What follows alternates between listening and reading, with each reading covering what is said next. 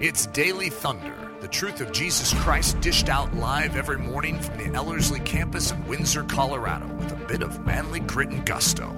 Find out more at live.ellerslie.com. Now here's Eric Ludy. You know how significant this is right here? You guys don't have any idea. You're just in here, casually sitting there with your water. Is that water? Oh, is that coffee? With your coffee. And little do you know how significant this day is. So this is the first installment. We haven't announced that we're doing this, which is why we have this little audience today, which is great.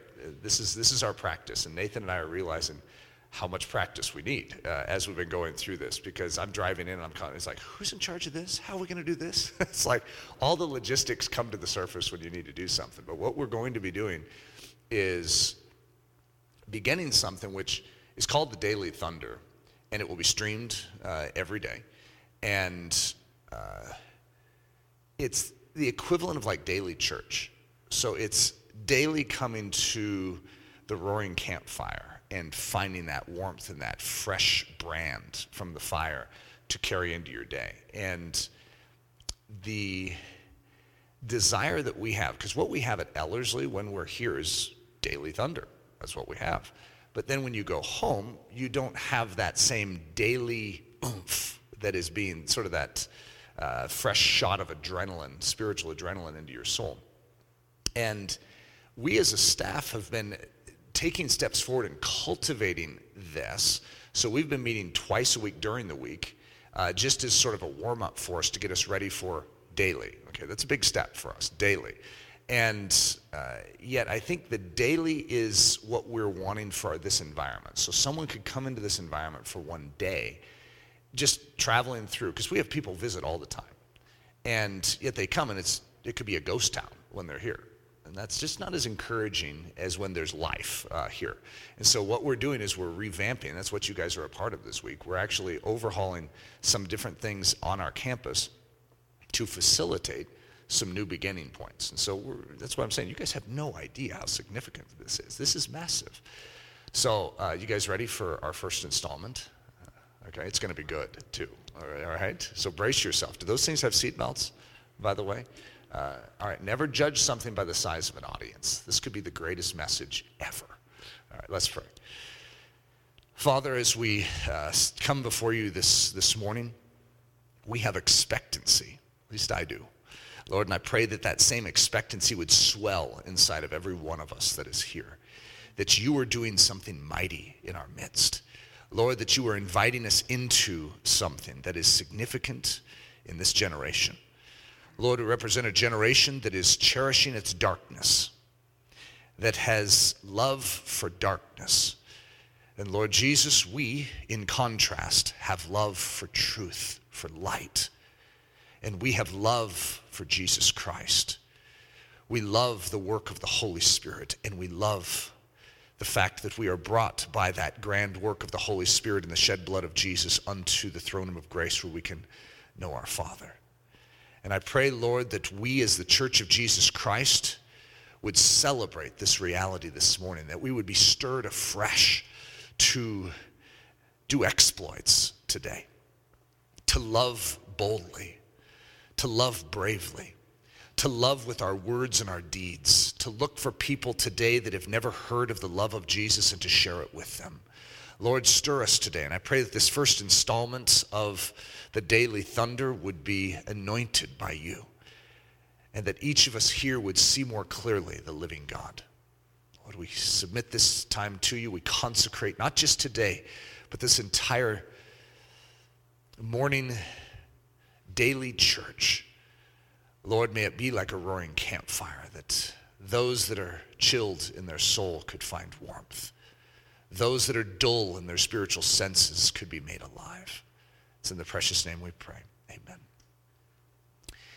So I've been gathering on Sunday nights, I think it's been the last 4, with fathers and sons. It's a burden I have, this whole thing of an impartation of a father to a son. And of course, when Hudson, at way too young of an age, okay, he was like 12, and suddenly he has hairy legs. It's like, okay, something's out of control here. And then he shoots up, and his voice is like, hey, how you doing, Dad? It's just like not right. And so it forced me into a mode of readiness and a little trepidation, I have to admit, that I need to begin to impart. Because I've always imparted. Since Hudson's been young, I've been imparting to him a vision of manhood. But this is an extra special dose of it. Because now he is, in becoming a man, physically, he is ready to understand things in life that before this, he's just not equipped to fully understand. So it's a time in life which is very significant for a father. And yet, a lot of times, fathers have been out of step with this process. And so we represent a generation where fathers weren't imparted to themselves, and so as a result, they don't know to impart. And so these young boys are oftentimes flailing.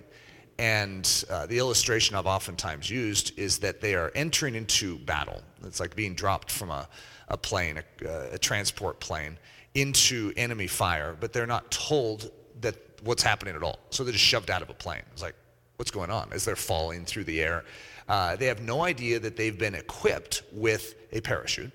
No one has ever told them that they have a pull cord, that no one's ever told them that they need to land. They're going to be landing on some hard earth in the very near future, and that there's a proper roll, that they go through so they don't break their legs. They've never been told that there's an enemy that is waiting with guns trained on them to take them out. They have no idea what's happening to them. They were just a boy yesterday, and now suddenly they're becoming a man. They're entering into soldier work. And so most men start with broken legs, captured, stuck in a POW camp, and they are already hostage to the systems of darkness before they even recognize what it means to be a man, okay? So I've been gathering with these fathers and sons, and it's been extremely powerful because we're walking through the idea of what is taking place from boy to manhood and the significance spiritually of it, the terrain of this. So there are three things. Look at this title. There are three things. Now, if you've gone through Ellerslie, that's like great humor. Okay, because that reverberates back to those days of my most embarrassing moment. And this isn't that. Okay, there really are three things, but it does have this sort of double layer of humor. But there are three things. I want you to get into my skin as a father here for a second. Okay, now I'm going to talk earthly father to earthly son for a second, but what I'm doing is I'm paralleling something, and it matters to us, okay, because, Amanda is sitting in front of me going, how does this relate to me?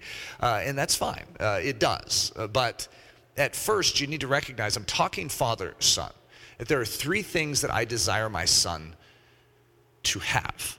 So in this proper handoff, like if I'm going to die as a father, what do I want to hand to my son before I leave? So if I knew I was departing, I want to give him something. What is that? And it's a certain baton, if you were talking in the track and field sense. But it's dense and it's weighty. There's something in it that has life. And I want to impart that to my son. So I'm going to walk through that really quick. And in so doing, I want you to catch a vision for what I have a burden for here on this campus, and what I want you to have a burden for as far as in your life conveying to other people. Because this isn't just father-son. This is body of Christ to dying world, okay? Because this dying world is being thrust into enemy territory. They have no clue what's up. No one's ever even told them which end is up, which end is down.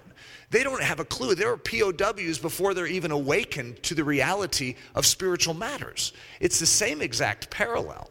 And so I want that same burden to be in us, okay? So here are the three things. I want my son to know that he is in Christ. Okay, now that isn't just something I tell him. It's like, hey, you're in Christ. No, he has to be in Christ, which means he has to know the truth. He has to know his lostness. He has to call upon the living God. He has to know his position in Christ. He has to be firm in it. I want him to have a full assurance in his position, so that if someone comes up to him, pokes him in the chest and says, so tell me your position. He goes, I'm in Christ, sir. He says, are you sure about that? And then he looks back and goes, I am very sure, sir. Are you certain that you're in Christ? I am certain, sir.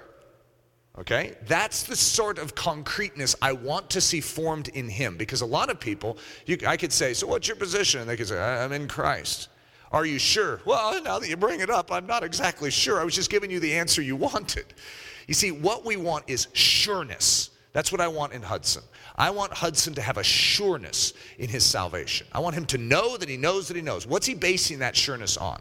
Well, there's two key things in his life. First of all, the promise of Scripture. If he has confidence in the promise of Scripture, he knows God cannot lie. He has placed his faith in Christ. He knows that God's promise is sure, so therefore, boom, it solidifies his understanding. The other is the seal of the Holy Spirit. As the Holy Spirit gives that assurance. He's actually the one that gives the assurance. You are in Christ. But what he's feeding off of, what he's building off of, is the concrete confidence in the text of Scripture, in the promise of God. However, those things need to work together. So that's one of my passion points for Hudson. I want him to know that he is in Christ. So put on the new man, which is created according to God in true righteousness and holiness. I want Hudson to put off the old, and I want him to put on the new, and I want him to know that he is in that supersuit. I want him to know that he is in the righteousness of Christ, that in the day of judgment, he is not under wrath, but he is in the righteous one. He is in the very judge himself who is coming to judge the quick and the dead. I want him to know that. I want him to have that confidence in that day. What else? I want him to know that Christ is in him. This is a really fascinating statement. I want him to know that the Holy Spirit of God dwells in him. This is a very significant thing. And so if someone came up to him, poked him in the chest and says, so is Christ in you? Do you have the Holy Spirit, son? Have you been baptized in the Holy Spirit? Have you been immersed in his life? Has his life overcome your body? Are your faculties under his control? Does he lead your life? Is he Lord of your existence?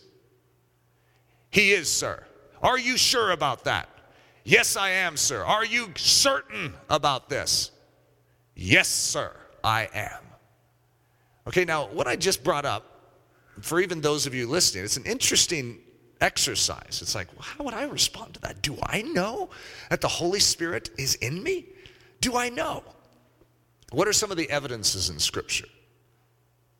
You have love. You have love for God. You have love for others. You care about others. You used to only think about yourself, but now you think about others. That's an evidence. It really is. How about this? Joy. Joy that doesn't make any sense. Why would you be happy? Look, you're a Christian. The world is against you. I know. I love life. I have the life of God in me. I have peace. Peace that passes understanding. Though the rains of difficulty are coming upon my life, there's a sense of peace that I have. How about the fact that I care about what God cares about and that I don't want to sin anymore? It's like I'm not satisfied with sin. In fact, when I sin, I'm miserable. And I don't want sin in my life. What is that? Well, that's the Holy Spirit in your life. You see, if the Holy Spirit's in your life, he's holy. And something holy being in you means anything unholy just doesn't fit anymore. And so those attributes, when cultivated by the Holy Spirit, bring a sureness to our life. Now, there's a lot of other aspects that can flow out of the Holy Spirit, functionalities. There can be greater understanding of people in need. There's wisdom that you can have, an understanding that you would not have otherwise. You can actually know someone across the room needs the Word of God. They need the hope of the gospel. How'd you know that? Well, the Holy Spirit is working within you. And I can tell you stories throughout history that are mind-boggling of what God has done. I remember one of my favorite, I think it was the Moravians that come over to Japan. And they pray. None of them speak Japanese. But they feel burdened to share the gospel with the Japanese. So they pray for 6 months, sort of locked up in a room. They pray all day long, every day for 6 months. And every single one of them, after some movement of the Holy Spirit, speak fluent Japanese and go out to share the gospel. It's like, okay, that happened. Now, that's not normal, but that's the Holy Spirit. In other words, we have a must in our life. If I'm going to pass something off to Hudson, I need him to know that he is in Christ and that Christ is in him.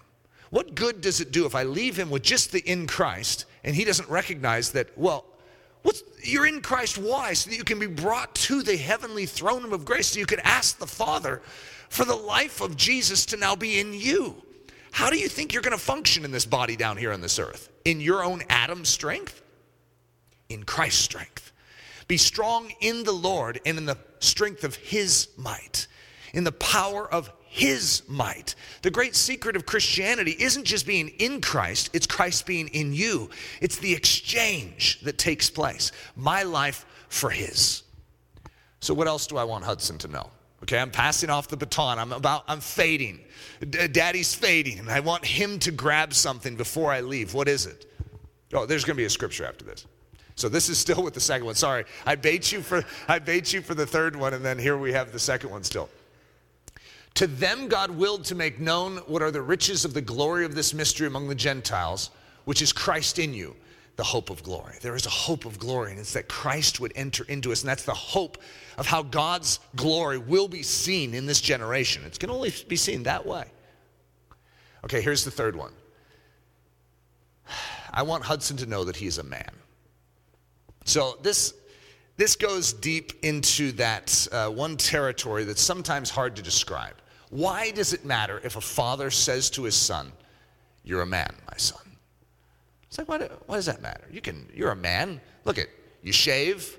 You have hairy legs. You have a deep voice. You look like a man. Everything about you is manly. You even play football. You're a man. Yeah, but there's something more that happens. You guys remember the movie Courageous, where they're sitting at that picnic table, and that one Alex Kendrick character, I don't remember his name in the movie, he says, "Hey, can I ask you guys a question? When did you know that you were a man?" And that Javier guy, remember him? Javier is my favorite character in that movie. He says, "Well, my dad told me." What an interesting statement, because there is manly attributes. You could be a man physically, but not know that you're a man. And if you don't know that you're a man, follow me on this. If you don't know that you're a man, then when a man job comes, which is difficult, it's like laying down your life for someone. It's the tough stuff, the man job. You're going to back up because you consider yourself a boy. And then a man will step in. I want Hudson to know that he's a man, so that he will step up and do man things. If you don't feel like a man, you don't do man things, okay? Now, all of that said, okay, this isn't just a little talk on father-sons.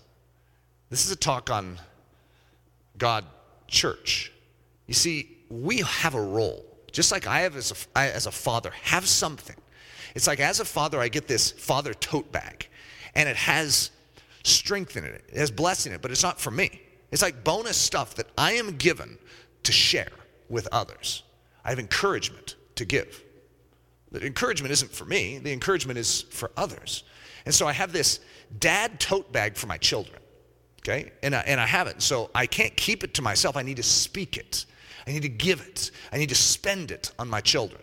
Now, I can hold it back. I really can. A lot of fathers do, because a lot of them just don't know they have it. So they don't even know to give it, right? When it comes to Christianity, we have the same thing. We have gifts. We have gifts that we are given by God Almighty when the Holy Spirit moves in that aren't for us, which is a strange thing. It's like I have encouragement in here for the body of Christ. I have truth, and yes, it's for me. And yes, ironically, when we give gifts, it encourages us too. It strengthens us. But there's something that we have to give, just like a father to a son. The same things. What does the church need? It needs to know, to the church, to those that, yes, they do. In other words, I am doing this for the church. But to those that don't know, have that firmness that they are in Christ, what do they need? They need to have that firmness. To those that don't have the firmness that Christ is in them, what do they need? They need the firmness. They need what only God can bring, but we're facilitators of this. Now, I'm going to give an illustration here. I have a scripture. I asked Nathan to put in these scriptures, but I forgot that they got put in. Watch, stand fast in the faith, be brave, be strong. Now, I don't know where we got the wrong translation here, Nathan. It's supposed to say, quit you like men, be strong, but I didn't tell you that. Yeah, that was the King James, and I was saying, don't use the King James over here, but use it over here. Yeah, I didn't tell you that, though. That was just my thought. So, what this is God Almighty, through Paul, speaking to the church at Corinth, be men.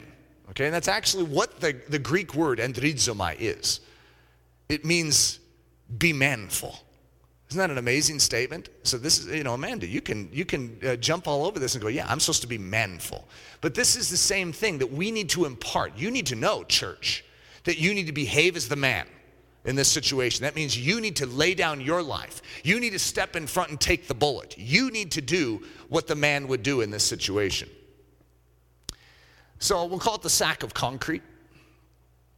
A sack of concrete, there's a trivial question for you. Is that concrete? A sack of concrete, is that concrete? Isn't that a funny statement? You'd say, well, it has all the ingredients of concrete, but to call it concrete is hard. I mean, it's heavy like concrete, boy, I tell you that. But it's not quite concrete. That's exactly what I would say about a young boy that could be 18, 19, that has all the manly features, but is he a man? Well, he's a sack of concrete. He's a sack of concrete that needs something added to it. What is that something? I don't know. It's hard to explain. But when that father comes in and says, you're a man, and he begins to, it's like that water of reality washes through that concrete, it firms him up. And suddenly he begins to behave as concrete ought to behave, instead of as a sack of concrete. Well, how about the Church of Jesus Christ? I would say the Church of Jesus Christ is functioning in a sack state, where it's like it knows truths. It has the shape and the form of it. It's heavy in the bag. It has substance. There is something there, but it needs something. It needs that liquid. It needs the living water to it. It needs oomph to it so that it can truly begin to function with firmness, function with strength. So, here we are gathering for our very first Daily Thunder. Don't you think this is appropriate, guys? What is the Daily Thunder all about? Well, I could give you a lot of metaphors. The defibrillator is the metaphor that we typically give. You grab those two paddles off the wall, the AED, like in the grocery store or the shopping center. It's like, and then stick it to the chest of someone who's failing and dying and poof, give them a shock of electricity. That's what we feel at Ellerslie we are called to do. We feel we're called to give a dose of electric current, of strength to something that's waning. Or, I guess, living water to a sack of concrete. So that something that has all the right stuff, but isn't functioning as concrete. It's like, is the church full of Christians? That's an interesting question for all of you. Well, yeah. You see, something's wrong with the church, and it's hard for us always to put our finger on what it is. And I would say, in a simple sense, it's like they're close to understanding what it means to be in Christ. They have all the gospel attributes, but very few of them have actually reckoned themselves dead indeed unto sin and alive unto Christ. I mean, that's what Paul calls them to do, but they don't have the function of Christianity. They have the knowledge of it. And very few of them understand what it means to be owned and operated by the living God and to have the Holy Spirit dwell in them. And very few of them understand what they're called to. And as I would say to Hudson, you're a man, my son. So that suddenly his shoulders go back, his chest goes out, and he says, yes, Dad. And he understands what he is commissioned for in this generation. We as a church don't wait around for someone else to do Christian things. We do them. We're the ones that take the bullets. We're the ones that stand up and do the hard things because we're the Christians. But what if all the church begins to awaken and do that? Watch out, world. That's exciting. Now, for each of you, I want you to process something. Do you know your position? If someone pushes you on the chest, do you know your position? That's a starter. Do you know that you're in Christ? Do you know that Christ is in you? Do you know that you have the Holy Spirit? What should you do if you have any pause? You should go after knowing it. Grab a hold of God like Jacob did at Peniel and say, God, I'm not letting go until I have that full assurance. I need to know these things. Okay, you can always talk to me too. I'd love to help you with that.